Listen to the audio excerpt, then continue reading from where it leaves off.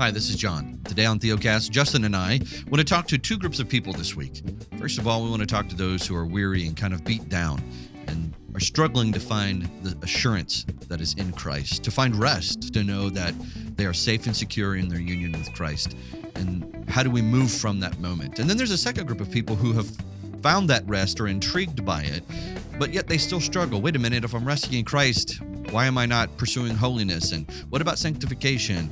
And it seems like resting in Christ may be off, as if, well, I think there's more to it than just that. And so this podcast today is going to be talking about the power of the gospel, not only to save us, but to also motivate us that we might love one another rightly, and how the gospel is sufficient and we don't need anything else but Christ and Him crucified to be our ultimate and final motivation for rest and obedience. We hope you enjoy. If you'd like to help support Theocast, you can do that by leaving us a review on iTunes and subscribing on your favorite podcast app. You can also follow us on Instagram, Twitter, and Facebook. Plus, we have a Facebook group if you'd like to join the conversation there. Thanks for listening.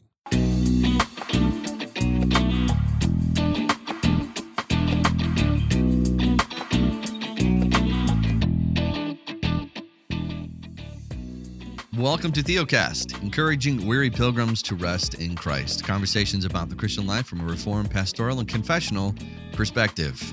We're just going to keep adding things in there as we think about it.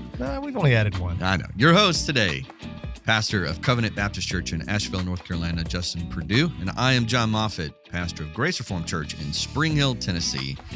Justin, it's a special week for us. We're doing 2 episodes in one week. Double dip. That's right. We're trying to get caught up, get ready for the summer, for the break that we might take, for that time of year, Justin, where we get weary and kind of worn out and we need to be refreshed and restored.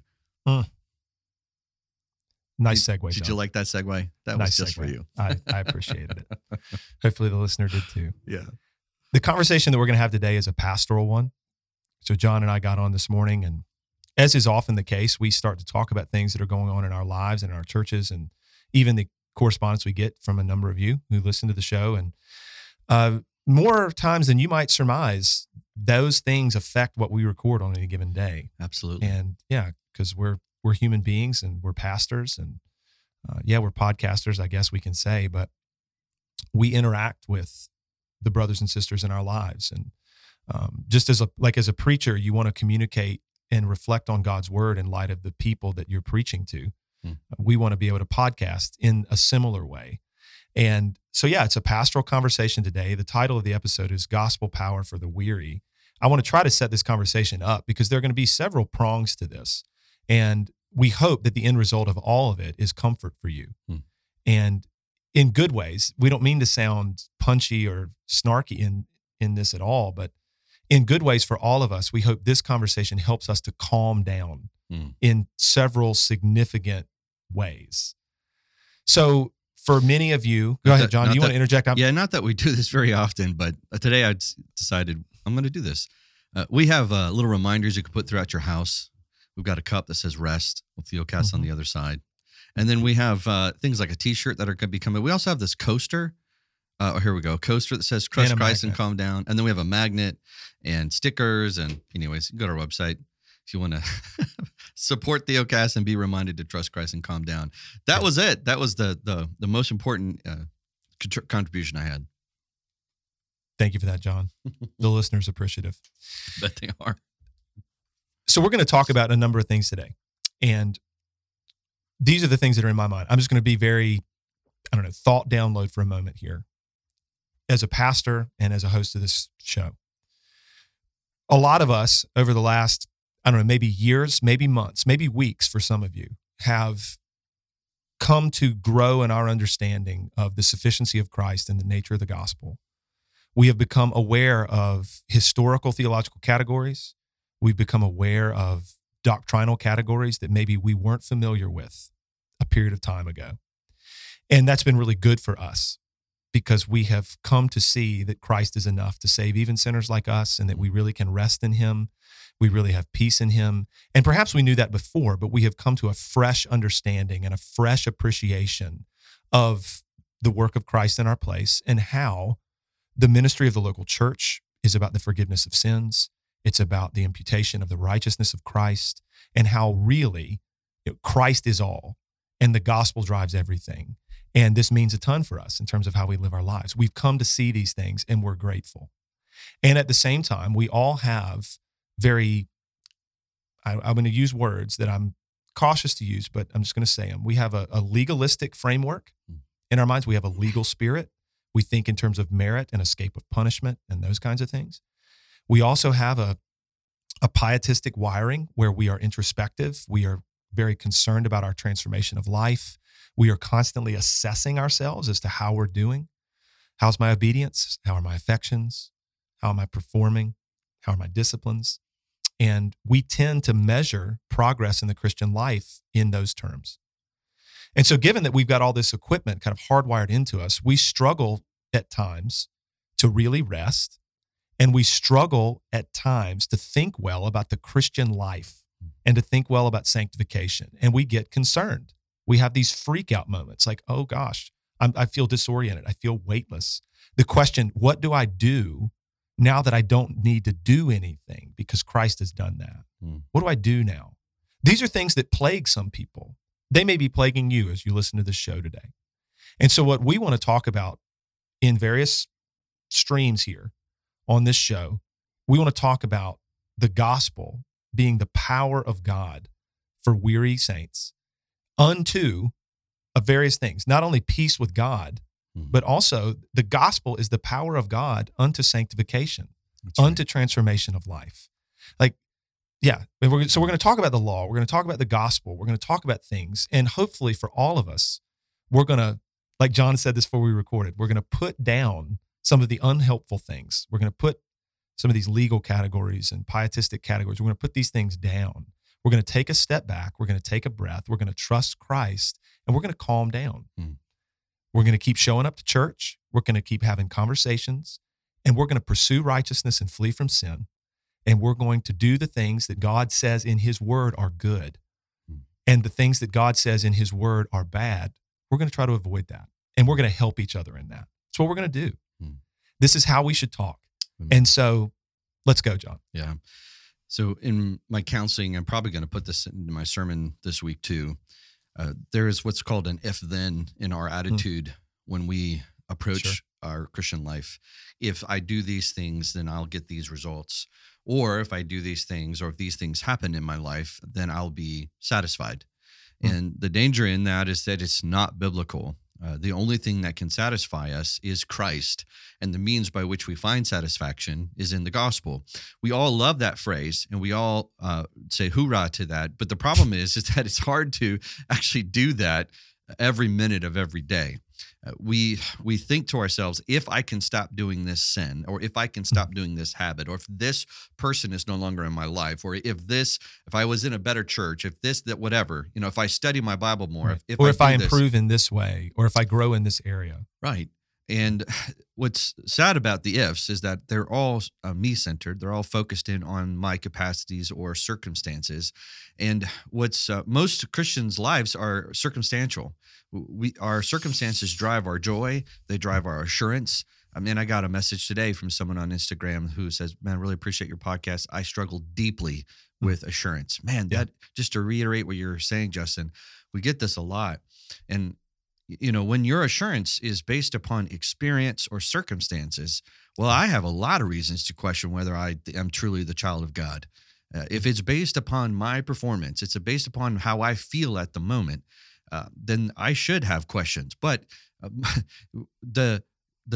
our salvation is never based upon our capacity. That's pietism. The moment you think God is looking towards your capacity or your abilities to save you or to prove that you are saved, you will be disappointed. So the power of the gospel becomes not only what saves us, it becomes what sanctifies us, and ultimately it becomes what glorifies us. So what's hard, Justin, is that what we hear is, the power of gospel, it saves us, and then sanctification is handed to us. And then all of a sudden at the end of it, wherever we lacked in our sanctification, God will make up in our glorification. It's just, it's a weird. Brother, that's a very good description right. of how many of us have thought and still struggle with thinking about. It's very Mormon, because the way that the Mormon religion works is that you do all that you can do, and whatever you're lacking, grace makes up the rest. And Mhm. it's just horrible theology because he who began a good work in you will complete it. This whole thing in you between, God isn't waiting to see how well you do, and then he'll give you some rewards for that and then finish Yeah. it up at the end. So it's a really dangerous way of thinking about it. So what Justin and I are going to do, we have a list of passages that we Sure. want to walk through to show you that, one, we are to find hope and rest for the weary soul who finds themselves struggling, Mhm. as Paul says in 1 Corinthians, that these tents, the tent that we have now, which is our body, and we're waiting to be clothed fully with the righteousness of Christ in glory. He goes, we moan and groan in these tents that we carry around. So how do we go each day in that, and yet still do the requirements that we have upon us as far as loving God and loving Yeah. neighbor?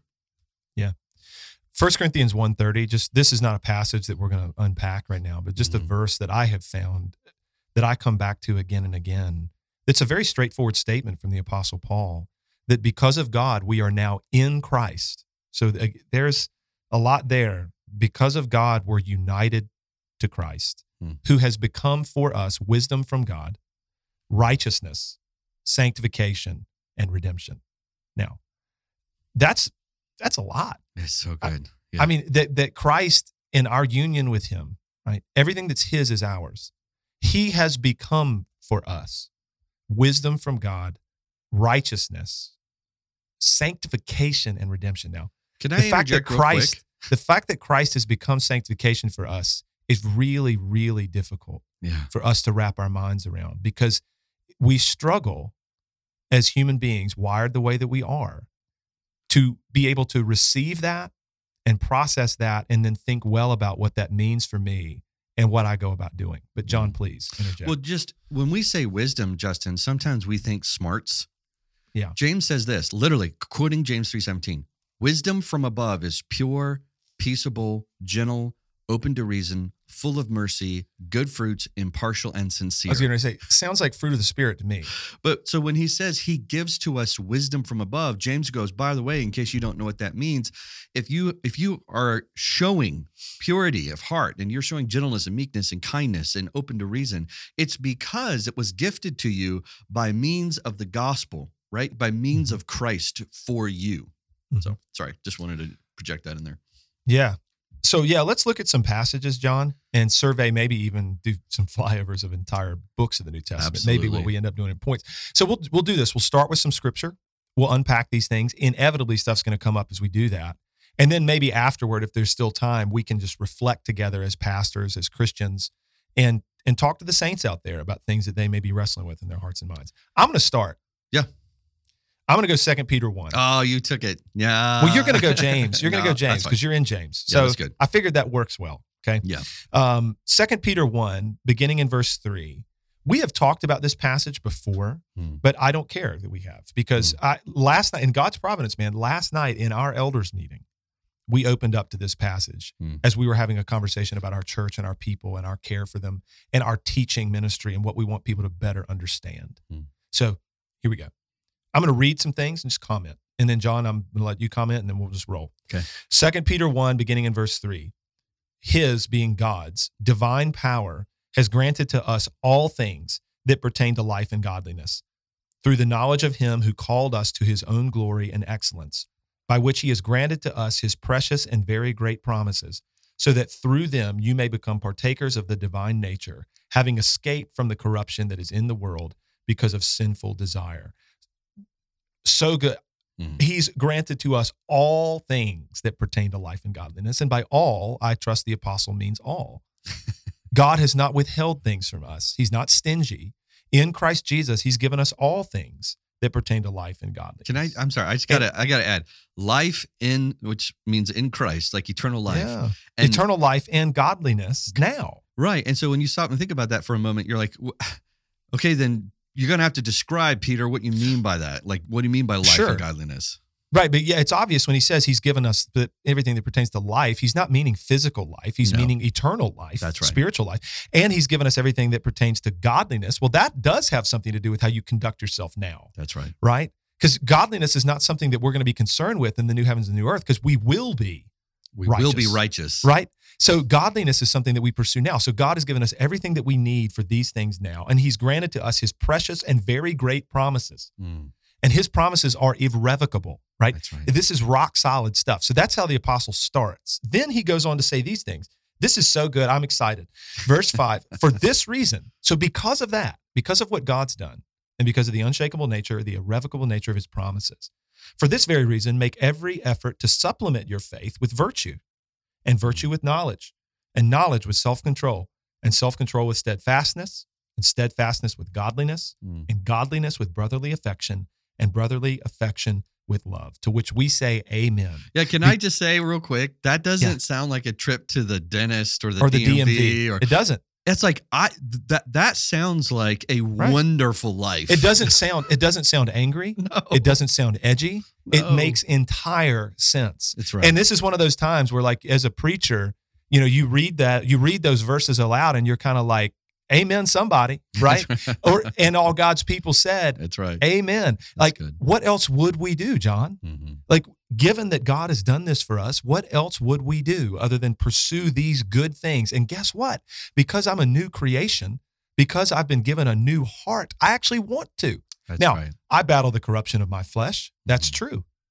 But we're going to speak to this later, but what we want to do in part in the local church and even as preachers is, yes, we want to speak to the corruption of the flesh, and we want to do that well with the law and expose the corruption of the flesh. But we want to preach to the hearts of people. That's right. You want to preach to the heart of the person that wants to obey God. And now we're going to give you encouragement, exhortation, and power that is Christ for you so that you might go about pursuing these things. That's right. Judge, and I want to point out real quick. And then I'm going to get into verses 8 and 9, but go. Yeah, I'm setting you up for that. Thank you. Kind of you. We're hemming in this thing. Hey, man. One of the things that we try to do in all of our podcasts is point out law gospel for you. Sure. So the gospel, what's great about the gospel is that it's done. It's past tense. It cannot be altered, and it's perfect, right? When Jesus Christ says it is finished, it means what was required was accomplished in the past, and there's nothing to add or take away from it. It's done. So when he says he has granted to you all things, which means he means the gospel. Sure. Then he turns and says, okay, now that and union with Christ, which is the good news. Right. So now that it is complete and it's finished and you are secured in this relationship with the Father, there's nothing you can add or take away from it. It is a done deal. He predetermined that before the world began. He says, now to that truth, we're going to add these actions. So you need to understand, it's not that these actions now add something to the relationship. They are the result of the relationship. They are the outflow. The fruit of it, right? Yes. Not only that, Justin, if you look at every single one of those things, they are horizontal, right? They're for the benefit of the one standing in front of you, not vertical. They're not to add to the relationship with God. Right. They are to take from God, the hope that we have, and give it to others. Right. Which leads us to 8 and 9. Amen. All right, verse 8. So all those things that we just talked about, the virtue, the knowledge, self-control, steadfastness, godliness, brotherly affection, love, all that, right? Verse 8, for if these qualities are yours and are increasing, they keep you from being ineffective or unfruitful in the knowledge of our Lord Jesus Christ. That's a straightforward, good statement. I don't think that's hard to understand. Which makes sense, right? It's right. If these things are yours and they're increasing, you're going to be fruitful and you're going to be effective for the cause of Christ, and you're going to be fruitful and you're going to be effective in your relationships with your neighbor. Not securing assurance. No, that's but not what that means. You're going to bear fruit. That's right. You're going to be effective. If these qualities are yours and they're increasing, you will bear fruit, to which we say, yes, of course you would. Varying. Now, here's the kicker. Verse 9. This is the mic drop piece. That's right. For our purposes today. For whoever lacks these qualities, tell us, Peter, please, tell us. What's the issue? What's underneath what's underneath it? If I lack these qualities, what's the cause of that? He says, for whoever lacks these qualities is so nearsighted that he is blind, having forgotten that he was cleansed from his former sins. Oh, so good. What's the problem? It's that you don't understand the gospel. It's that you have forgotten the gospel. You have not understood, you have not received all that Christ is for you, right? You're not looking to him in these ways, and you're looking to other stuff. You're nearsighted, right? You're blind, he says. And you're looking at all this other stuff, which would absolutely be you and your efforts and all these things and temporal things and all these concerns that we just get mired in. You're looking to all this, and you have forgotten that you've been cleansed from your former sins. You have not understood the gospel and Christ for you. That's the issue. So the takeaway there is, let's hammer the gospel. Let's preach Christ so that we might actually have the ability and the power and the motivation, fill in the blank, to pursue these good things. I'm going to let you hammer that in a second, John. I just want to finish with these last couple of verses. Verse 10, therefore, brothers, be all the more diligent to make your calling and election sure, for if you practice these qualities, you will never fall. Again, that's his conclusion. Because of the gospel, because of what God has done, be diligent, to which we say again, amen. Amen. Right? If you're new to Theocast, we have a free ebook available for you called Faith versus Faithfulness, a primer on rest. And if you've struggled with legalism, a lack of assurance, or simply want to know what it means to live by faith alone, we wrote this little book to provide a simple answer from a Reformed confessional perspective. You can get your free copy at theocast.org/primer. So a book in the Bible that one may not believe when I say this, that is what I call a gospel-motivated, gospel power for the weary. Say it to him, John. Is James. Yes. It's so good. We use James to beat people over the head to obey, but we miss the heart of James. James was such a great pastor, wise pastor who helped with the council in Jerusalem. And, James begins his letter, and we learn that James is writing to Christians who have scattered because of religious and physical persecution. They've left Jerusalem. And he opens his letter with encouragement. He says, look, if you're suffering trial, the kind that kind of sucks the life out of you, find hope, because God will create steadfastness in you by his power. Amen. No matter what it is that you experience. So James goes through these reciprocal natures, and he's doing the same thing Peter does. He starts with reminding them of the sovereignty of God in their life, then reminding them how the fruit of their life should reflect that, and then calling them back to the gospel when they forget it. And he just does this in every chapter. I'll give an example of this. So right after he deals with, this is in chapter 1, he's dealing with the issue of them giving into their own temptation in the midst of these trials. And right after that, he says this, James 1:17, every good gift and every perfect gift is from above, coming down from the Father of lights, with whom there is no variation or shadow due to change. The point of it is, the gifts that we receive from the Father are not based upon our circumstances, whether we are doing good or bad. How do we know this? Because in verse 18, it says, of his own will, he brought us forth by the word of truth, that we should be a kind of first fruits of his creatures. So James is already doing exactly what Peter just did. This is by God's divine power. We all know about chapter 2, faith without works, this whole issue. And he's trying to explain to them that if they're not willing to show he says, do not hold to the faith and partiality at the same time. And so he's rebuking them for how they're treating one another. But then I love this when he's talking to them about the nature of their obedience and what motivates them in their obedience. And he says this, he says, so speak and so act. What verse are you in now, John? Chapter 2, verse 12, it says this, so speak and so act as those who are to be judged under the law of liberty. Well, what does he mean by that? It's those who have been liberated by the law, those who are no longer going to be condemned for the disobedience to the law. You mean they've been liberated from the law by Christ? That's right. What you mean? Yeah. Right. So he's saying you're going to speak and act as one, AKA, who lives under the realities of the gospel, right? Because we are now under grace, not law, to use the language of Paul in Romans 6. You're now going to live a certain way. That's right. Yeah, that's right. And one other section, James deals with later on in chapter 4, he's dealing with how their passions are at war with one another. They're quarreling with one another, and then he yells at them, literally with an exclamation point. He says, "You adulterous people, do you not know that friendship with the world is enmity with God?"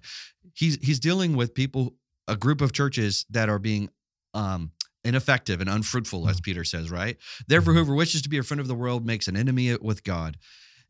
This is so important because James is using very strong language to show like your life is not in tune with what's going on.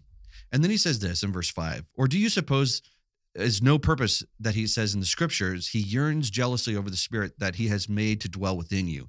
Verse 6, chapter 4, verse 6, but he gives more grace. What is he going to use? Justin, he's going to use the gospel to bring them back in. Therefore, it says, God opposes the proud, but gives grace to the humble. Humble meaning those who come before God and said, I have no righteousness. I have nothing. I have nothing. Verse 8, draw near to God and he will draw near to you. The point of that, Justin, is this. In the midst of their sin and disobedience, God has his arms crossed saying, well, you better figure this out and clean up. He says, as it says in Hebrews 4, right? I was getting ready to say, you can't read that without thinking Hebrews 4. That's right. We can draw, in the time of need, we draw near to him and he draws near to us. As the prodigal son's coming home, understanding I have nothing, and the father comes out and clothes them. Yeah, bro, brief interjection just as in my own heart as a man and in conversations I've had with some friends here, lately, we've been talking about these things, just our own, the guilt, the shame, the fear that we carry. We're always, I think deep down, we know that we're not doing well as we should. And so there's this apprehension and this sense of unworthiness in approaching our Father, that can haunt us all, I think. And just been trying to think in my own life and pray in these ways and talk with brothers and sisters in Christ about these things that, we really can approach the throne of God in boldness with confidence, not being afraid because of Christ. And our Father delights in the fact that we would do that. And I know I've been praying a lot personally, just that, it's like, Father, as I come to you, just remind me of your love for me and all these things and of what Christ accomplished and draw near to me today. I mean, as I am, and I don't know, it's a thing that I've been trying to think through because I know that for myself, I often feel unworthy to enter his presence when my mind is mired in me and how I'm doing in ways I've failed. So I think these are things just to constantly remind ourselves of. Yeah. So just to capstone this, James clearly wants the believer to obey, but he wants them to do it out of motivation for what they have received. Right? It's always like, this is what he says in James 2:14 or James 2:1, like you can't hold a faith and partiality at the same time, meaning the faith of the hope of the Christ that you have received by grace alone, through faith alone, in Christ alone, right? So, but the obedience, you'll notice that he's talking about, this is going back to, this is my last comment I'll make. He says in James chapter 1, if you lack wisdom, let him ask of God, who will give it to you without reproach, generously without reproach, which I already read, James 3:17 that says wisdom from above is purity, meekness, gentleness, patience, open to reason. So the point of it is that our obedience is not an affirmation of our faith. It's not to gain assurance. It's not to do something, in other words, to add to the relationship that we have with the Father, but it is a reflection of the relationship that we have with the Father. 1 John, right? We love because he first loved us. No, amen. I know that time is quickly escaping us. I'm happy to refer in a general sense to another letter in the New Testament, this time from the Apostle Paul. I'm going to go to Colossians, John, and just think about this for a moment. Admittedly, we've been preaching a brief series of sermons through Colossians 1.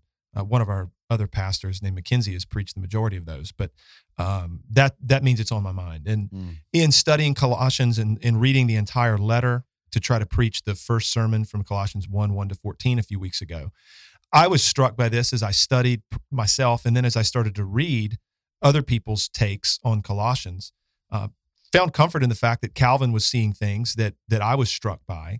And so I'm just going to articulate it this way. What is it that the Apostle Paul sets out to do in the letter to the Colossians? There's some stuff going on in the church. There's some weird teaching going on. There's some aberrant practice going on. You've got a number of different things, being taught. You've got asceticism, this lifestyle of radical deprivation as a way of godliness. You've got people advocating the observance of the Old Testament law as a way of godliness and a way of entering into this higher spiritual plane. You've got a number of different things going on. And obviously there's concerns about the person of Jesus Christ, his humanity, his deity in particular, and what it is that he accomplished. All these things are going on. So the apostle is going to give these saints the one thing that he knows will protect them from false teaching and aberrant practice. And what is that? It's a clear vision of the person and work of Christ. That's good. Very clear. The portion there in Colossians 1 that's so beautiful that we all kind of remember, that's about Christ and his work, going into Colossians 2. It's about Christ and his work. Why does Paul hammer that? Because he knows that's what these people need in order to protect them and drive them and sustain them and nourish them. So he gives them Christ. And he uses a lot of beautiful language, not only about Christ and his power and what he did, but even makes it very clear. It's like verse 28 of chapter 1, him we proclaim, and then we exhort and we admonish and we all these things. And I think in that context, he's warning and he's exhorting, he's admonishing, like don't look to these other things. That's look right. to Christ. Then he does pivot to how the saints are to live in the last couple of chapters. And it's driven by an appropriate understanding of Christ, who he is and what he did. In other words, it's driven by the gospel.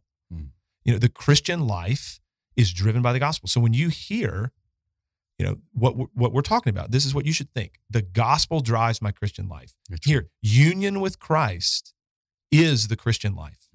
And that is the source. Christ, for us, is the source of the power that would actually transform and change our lives. I'll just briefly say this, John, I'll turn it back over to you. When we talk about the law and we talk about the gospel when it comes to sanctification, it's important that we understand the following. The law, just like it can't give life, it can only kill. The law cannot change us. It can only guide us in our sanctification. So where does the power come from? The power comes from Christ in union with him, but in particular in our daily ongoing experience, weekly ongoing experience, the power for sanctification comes through the preaching of Christ, the administration of the sacraments, the ordinary means of grace in the context of the gathered church, and life in the fellowship of the saints. That's where the power comes from. It's from Christ by his Spirit working in us, and he uses these means that he's given us to continue to give us what we need. That's right. And it's so liberating and so helpful to think in these terms that God is going to provide the power. And now what I'm going to do is live life in a local church where these things are being practiced, where these ordinary means are being administered. We're going to keep trusting Christ. We're going to look to his word. His law is going to guide us, but he is going to change us. And we can take heart knowing that God has said he's going to do it. He's going to do it. And now I can just live today in freedom, not to be lazy, not to be licentious, but I can live in freedom today to do good things that God has told me in his word to do.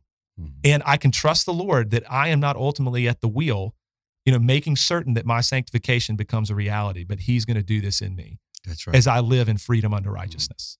That's so good.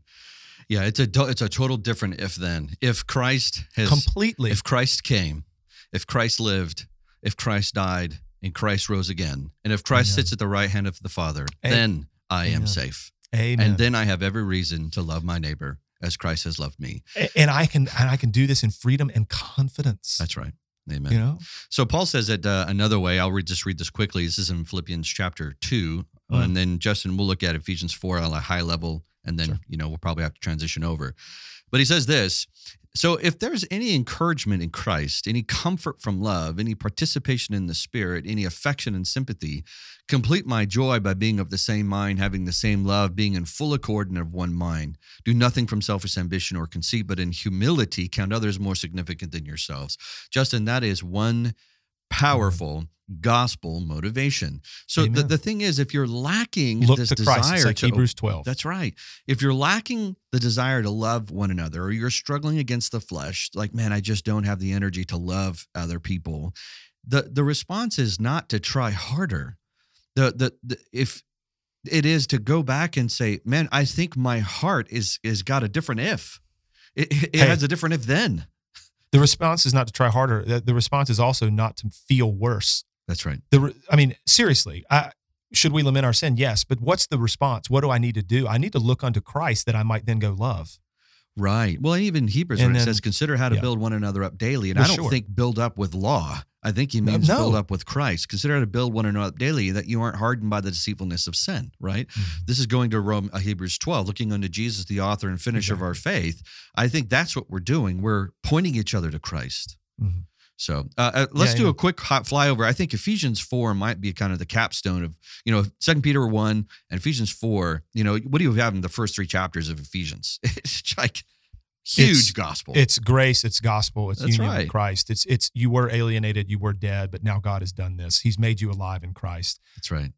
Verse 3, chapter 4, verse 3, right? Or verse 2, he says, walk in a manner worthy of the calling to which you have been called, right? We have been called by grace. We've been called through God's sovereign choice. He did not look at us and say, you've performed well. Now here is your gift. You were dead in your trespasses and sins. This is chapter 2. He made you alive. He put his spirit in you. He predestined before the world began that he would cause you to walk in these good works. And then what does Paul say? Hey, look, I'm a slave of Christ. I have to write these things because they are true. Walk in a manner that is worthy of this amazing gospel that you have received. And you know what's interesting? He says, be gentle, be kind, and seek unity. So what's interesting is that when Jesus says, my yoke is easy, my burden is light, it's easy to believe that because your eternity doesn't weigh in the balance. And what he's saying is imperfectly and struggling, resting on the sufficiency of the gospel for you, love one another. That's the burden you now carry. No, amen. So along these lines, I want to make a pastoral comment or two. We've outlined some things just in reading passages from the New Testament about love and humility and considering others as more significant than yourself and how you're to live with other people, in particular, how you're to live with your brothers and sisters. And so much of the exhortations, the imperatives in the New Testament are of that nature. Here's how you're to live together now as the redeemed people of God. My encouragement to all of us as we encounter these new theological categories and as we are learning what it is to rest and we have these moments of weightlessness and disorientation, it's like in one sense, it's kind of like free falling. You jump out of the airplane. I've never done it, but I mean, I'm told that you have this feeling of kind of like weightlessness and disorientation. It's like, okay, what do I do now? What do I do now that I don't have to do anything for righteousness? It's like, well, consider some of the things that we've just outlined. Love, humility, patience, bear with one another, weep with those who weep, rejoice with those who rejoice. These things, do these things for the brothers and sisters around you. Again, like I said, there are very simple things in the scripture. God says these things are good. God says these things are bad. If God says it's good, pursue it. If he says it's bad, flee from it. Do all of that and realize that we're going to do this together. We're going to do this in the power of Christ because of the fact that we've been united to Christ and his spirit is now at work in us. We can take great comfort and find hope in the fact that the one who calls us is faithful. He'll sanctify us. He'll surely do it, And so we can calm down about sanctification and we can calm down about our Christian lives. And when we have those weightless moments and when we have these moments where the concerns pop up and it's like, oh my gosh, what about holiness? Oh my gosh, what about, righteousness and obedience? It's like, no, we should pursue those things according to the scriptures, but we're pursuing them in freedom and we're pursuing them in the power of Christ and the gospel. And what we need to be given is guidance from the scriptures, guidance from the law as to what good works even really are. And then we need to be given power so that we might go about doing them. And that power comes from the gospel. That power comes from Christ, which is why we come to church on Sundays to receive Jesus. That's right. In the word and in the table. We come to sing of him. We come to pray in his name. We come to fellowship with each other. And then even as we live our lives, we're doing that in the fellowship of the saints. And this is what we do. And we do this for the rest of our days until we die or Christ returns and all is well. Yeah, just to add to that, and as we go into the next podcast, to point back to James when he says, so speak and so act as those who live under the law of liberty, as those who are free. Or as Paul said in Philippians 2, if you've been comforted and you've been strengthened by the gospel, love one another. The motivation for our obedience is always love, joy, and freedom in Christ. It's always. And if you don't know that, or if you haven't understood that, then keep up with us. We'll keep showing you from all of Scripture that Christ is sufficient and your good works are for his glory and not for your salvation.